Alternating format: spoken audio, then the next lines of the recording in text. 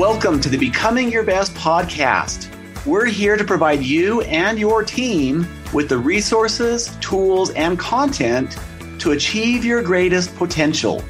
For those interested in additional resources or services, such as the weekly planners, online planners for Chrome or Outlook, keynotes, live training, coaching, or certification, you can visit our website at becomingyourbest.com. Now, when you listen to an episode that resonates with you, we invite you to share it with your family, friends, and team members so that they can experience the same type of motivation and results in their lives. Also, if you haven't already subscribed, please hit the subscribe button. It works on Apple, Stitcher, Google, or whatever platform you're using so that you can get a new podcast reminder each week. Now sit back, let's get started, and we hope you enjoy the podcast.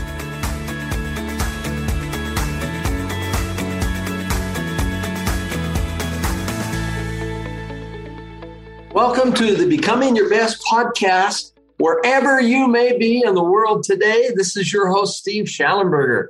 The Olympic Games are once again upon us.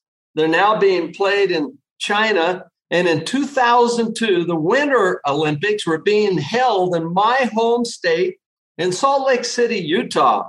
You could feel the electricity in the air as athletes and spectators, family and friends gathered here from all over the world. The opening ceremony for the 2002 Salt Lake City Winter Olympics happened literally this very week, 20 years ago. And it was televised to an estimated audience of 3.5 billion people. It was interesting because one of the thrilling and integral parts of the celebration were the various performers from around the world, including the famous Tabernacle at Temple Square. They participated in a number of things, and they have a unique language ability. And so they sang some of their songs in English, Greek, Latin, and German. And it was interesting because as the U.S. flag found in the rubble of the World Trade Center was carried into the Olympic Stadium to a hushed crowd, the choir sang a moving rendition of the Star-Spangled Banner, accompanied by the Utah Symphony. Later in the program, the two ensembles performed Call of the Champions, the 2002 Olympic theme composed especially for the Winter Olympic Games by five-time Oscar-winning composer John Williams. The theme was used repeatedly during coverage of the Olympics. So many of us were volunteers and attended the opening and closing ceremonies. We were there. Oh my goodness, it was amazing. And the performance of the choir in this mighty stadium made the hair on your neck stand up. I can still hear the words of the choir during that Call of the Champions. Citius, Altius, Fortius, from the traditional Olympic motto, which are Latin for faster, higher, and stronger, filling the crisp winter air. I'm not sure I would ever be the same again. And one of the things that I thought about that time in the stadium was what was my personal and professional faster, higher, and stronger, which really represents what does your best that is yet to be look like. And I remember thinking, in my modest way, how can I do better in my life? What does my faster, higher, and stronger, my Citius, Altius, and Fortius look like? Today, that is what we dedicate this podcast to, the Olympic spirit, and invite you to reflect on your Citius, Altius, and Fortius, personally, in your relationships, and in your profession or avocation. To get us going, I'd like to take you back to the 2002 Olympics and one of the performances by the Tabernacle Choir. It is the Call of the Champions. It takes 6 minutes, but it's going to be worth every single moment. And I'd like to play it for you now. And as you listen to this performance, we invite you to think about your best that is yet to come. What inspires you? This is the spirit of becoming your best. And in this Olympics of life, it is about your best, no one else's.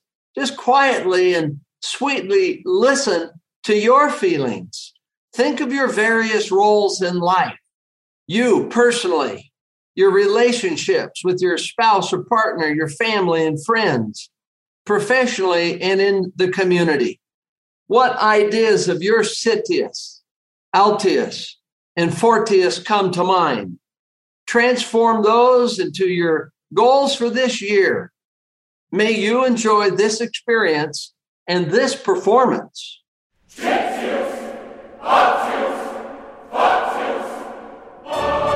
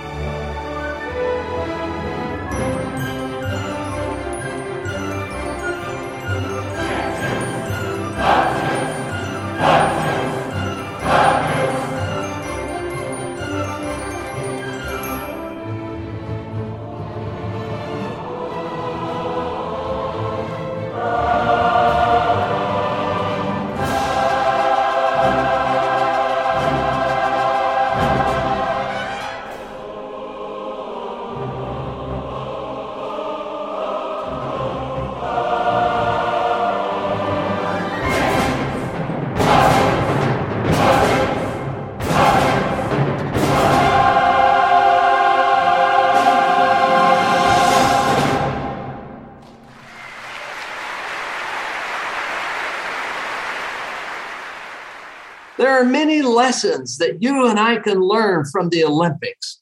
Don't you just love that inspiring rendition, the call of the champions? Here are some of the lessons, 3 lessons that I've learned and perhaps you will enjoy as well and can relate to. Number 1 is this is the spirit of the Olympics, having an inspiring dream and vision for your life. You think about all those athletes and all those people that participate. They started all of this with a dream, with this vision. First, the idea, then a deliberate action, which turns the dreams and vision into a reality. So I think that's one of the first lessons, is being open to your dreams, to your vision, what can be. Number 2 is the importance of having a plan and going to work to realize your vision and plan. It's learning, practicing, competing, and honing your skills. I love the book by Malcolm Gladwell, Outliers, where he talked about one of the ways to become your best is to do something 10,000 hours. That seemed to be the magical level where people took things to a whole new level. And all of the while, in the middle of that learning, practicing, competing, and honing your skills, realizing that you can have joy and happiness in the process and the journey. So I think that's a second lesson learned by all of us. So the first one is having a dream, having this vision. The second is going to work on it, just building the skill through the practice. And the third one, I think, is a lesson from the Olympics, from every one of these athletes that we see. And I think all of these athletes share all 3 of these. Vision, going to work and practicing and honing your skills and putting in the hours. Number 3 is they have a positive winner's attitude. Failure breeds success. You don't give up. You persevere. You keep learning, growing, and adapting. You discipline your mind and attitude to keep going. You understand that discipline leads to confidence, and confidence leads to achievement. You surround yourself with people that help you stay motivated, sharing your dreams and your goals with those that count. And the end result is that you have the satisfaction of achieving greatly. Well, through becoming your best, this Olympic spirit, it helps you to relate to the inspirational poem shared by Teddy Roosevelt. It's not the critic who counts, not the man who points out how the strong man stumbles or where the doer of deeds could have done them better. The credit belongs to the man and, of course, woman who is actually in the arena, whose face is marred by dust and sweat and blood, who strives valiantly, who errs, and who comes short again and again, because there is no effort without error and shortcoming, but who does actually strive to do the deeds, who knows the great enthusiasms, the great devotions, who spends himself in a worthy cause, and who at the best knows in the end the triumph of high achievement, and who at the worst, if he fails, at least fails while daring greatly, so that his place shall never be with those cold and timid souls who neither know victory nor defeat. Don't you love that quote? It's so inspirational. So today, I wish to share 2 brief Olympic stories that illustrate lessons that you and I can learn from the spirit of the Olympics that we see over and over. The type that I just talked about, dreams and vision, going to work and putting it into practice hour after hour, and maintaining a positive, wonderful attitude of never giving up, of moving forward, of discipline, of confidence, of achievement. The first lesson that I'd like to use today is from Derek Redmond, one of the elite speed runners in history. Derek's event was the 400 meters, And the story I'm going to share actually took place in the 1992 Olympic Games in Barcelona, Spain. Derek was one of the top 400-meter athletes in the world at the time. And what an accomplishment that is in itself. His dream was to win the Olympic gold. He was favored in this event that day.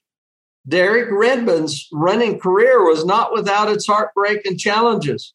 In 1988, Redmond was forced to withdraw from the opening heat of the Olympics on this very event, the 400-meter contest, only 2 minutes before the race was scheduled because of an injury. So think of that heartbreak. And now here we are 4 years later in Barcelona. Everything seemed to be coming together for Redmond at last. He was running well. He recorded the fastest time of the first round, and he won his quarterfinal heat. As he settled into the blocks for the start of his semifinal race, Redmond's thoughts turned to his father, Jim, and the support he had always given Derek. Derek got off to a clean start and was running smoothly when, at about the 150-meter mark into the race, he felt a searing pain go down his right leg as his right hamstring muscle tore and he fell to the ground. When he saw the stretcher bearers rushing towards him, he knew he had to finish the race. Redmond jumped up and began hobbling forward despite the pain that he felt. His father broke through the security out of the stands and joined him on the track, hand in hand, shoulder in shoulder, with Derek sobbing. They continued. And just before the finish, Jim let his son go, and Derek completed the course on his own as the crowd of 65,000 gave him a standing ovation. We happened to be delivering years later a seminar in Texas, and a woman raised her hand. And as we had shared the Derek Redmond story, and she said, I was there. I was on the U.S. Olympic swim team, and we had finished our event. And we were looking for another event and heard the noise in the stadium. And so we went in and took our seat in a packed house. We saw this race of Derek Redmond and the standing ovation that Derek received. She touchingly shared that there was not a dry eye in the stadium that day. It appeared that Derek's dream was shattered. But now, 30 years later, we remember his example of being a finisher, of faster, higher, and stronger for him. And it's not always about winning the gold. It's about doing your best. You're faster, higher, and stronger. The last example I'd like to use from among many Olympic examples that I've chosen is from the 2008 Beijing Olympics. It was a thriller. As a matter of fact, it was Jason Lezak and the greatest relay leg of all time that gives us the opportunity to think about this example today. Think about the things we've talked about: dreams, putting in the price, and having the attitude and the impact that this has that allows us to go faster, higher, and stronger in our own lives. Well, for Jason Lezak, a member of the swim team, and the Americans, the storyline couldn't have been more perfect. That summer in Beijing, on the first night of the swimming events at the Water Cube, it was shaping up to be an old-fashioned battle royale between the sport's biggest heavyweights. The French, led by Alain Bernard, who was the world record holder in the individual 100-meter freestyle, had been boasting in the lead up to the Olympics that they would smash the Americans. In the leadoff that evening for the United States at the finals would be Michael Phelps, who would need a gold medal if he hoped to best the record set by Mark Spitz, 7 gold medals in one set of games way back in 1976. A tense silence fell over the crowd as the finalists mounted the blocks. The first leg of the race set the stage for what was to come. Phelps in lane 4 would take out in a blistering 47.51, setting a new American record. However, it was Australia who had the lead behind Sullivan's world record-setting 47.24, and the French, number 3, were in hot pursuit. Over the following 2 legs, the French would catch up and pass the Americans. And as the third leg of a French team, Bosquet, he came to the wall. Their fourth person on the team, the 6'5" Bernard, awaited on the blocks with a comfortable lead in hand. And at this point, the race could have been over. It should have been over. Jason Lezak, with a 3/4 body length deficit leading into the anchor leg, was given the Herculean task of catching the man who until 3 minutes earlier was the fastest man ever in the 100-meter freestyle. While Lezak was never an individual world record holder, he had placed prominently on the international podiums in the 100-meter freestyle for nearly 10 years leading into Beijing.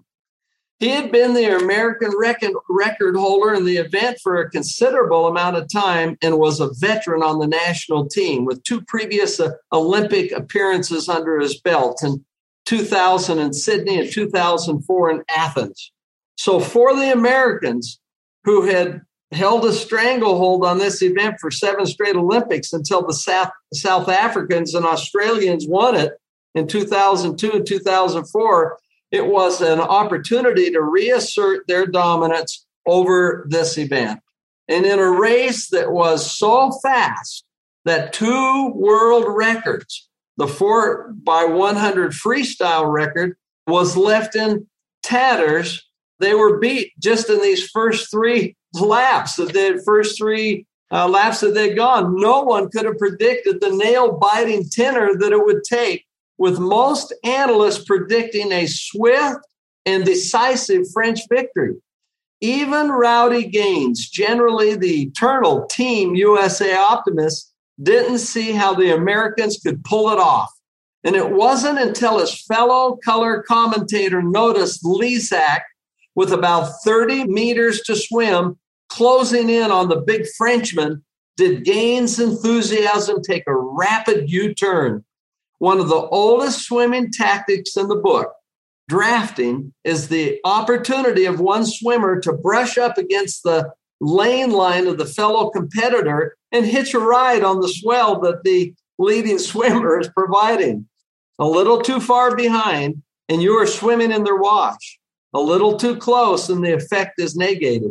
So when Lezak dove into the water, he emerged right at Bernard's hip, putting him at the perfect distance to ride the massive rolling wake created by the Frenchman. And while Bernard churned his way down the first 50 meters of the final leg, Lezak quite literally hitched a free lift, putting himself in position to stage the unlikely comeback. At 350 meters, the race looked over. For all intents and purposes, it was over. After all, nobody could predict what would happen next. And with 25 meters to go, Bernard began to tighten up, and Lezak was starting to cover some ground, stroke by stroke, breath by breath, until the 2 swimmers were nearly even, coming in under the flags. And with Phelps and teammate Garrett Weber-Gale on the block screaming, Lezak on, the 32-year-old barreled into the finish, just barely surging past the hulking Frenchman to win gold, touching off a Firestone, a celebration behind the U.S. blocks. Lezak's final split, an absolutely insane 46.06, easily the fastest relay split ever. What you don't know is the story behind the scenes as Lezak went into that final lap. He was saying to himself as he saw the situation next to him, no way, no way, no way. And just before he went into that final turn, he said to himself, everybody's counting on me, my teammates, my family, my country. And he changed his language and his thoughts into no quit, no quit, no quit. And this changed everything. And it is still difficult to fathom the distance that he made up to win and go ahead and set Olympic history as he won by a fingertip. Today, as we finish up this podcast, I'd like to play a 1-minute clip of that finish. France has taken the lead up there in lane 5 over the United States. Alain Bernard awaits as the anchor guy, and Jason Lezak is going to have to make up some ground on Alain Bernard, who stands 6'5" and can absolutely fly. I just don't think they can do it, Dan. I mean, Jason Lezak has been there how many times in his career has he anchored this free relay and medley relay, but I just don't think he can do it. He's trying to ride that wave as much as possible. Bernard is pulling away from him. Lezak, the world record, a 3-time Olympian. World record is absolutely going to be shattered here. The United States trying to hang on to second. They should get the silver medal. Australia is in bronze territory right now, but Lezak is closing a little bit on Bernard. Can the veteran chase him down and pull off a shocker here? Well, there's no doubt that he's tightening up. Bernard is losing some ground. Here comes Lezak. Unbelievable at the end. He's done it. The U.S. has done it. He did it. He did it. He did it.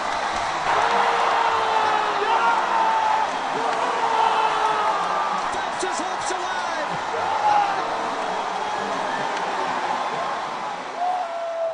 Faster, higher, stronger. We can all learn from the Olympic spirit in becoming your best. As we celebrate the Olympics past, today, and in the future, may they remind you and me of the Olympic spirit of faster, higher, and stronger in your life. This is Steve Schallenberger wishing you the very best today and always. Thank you for listening to the Becoming Your Best podcast. If there was something in this podcast that you felt would be helpful for a family member, a friend, or even a coworker, we invite you to share this podcast with them now while you're thinking about it. Also, remember to subscribe so that you never miss an episode. Now, for additional resources and tools, such as how to join our monthly peak performance coaching program, or how to get certified as a trainer or coach, or schedule a workshop or keynote, you can visit our website at becomingyourbest.com. We're here to provide you and your team with the resources, tools, and content to achieve your greatest potential. So thank you for listening and have a wonderful day and a great week.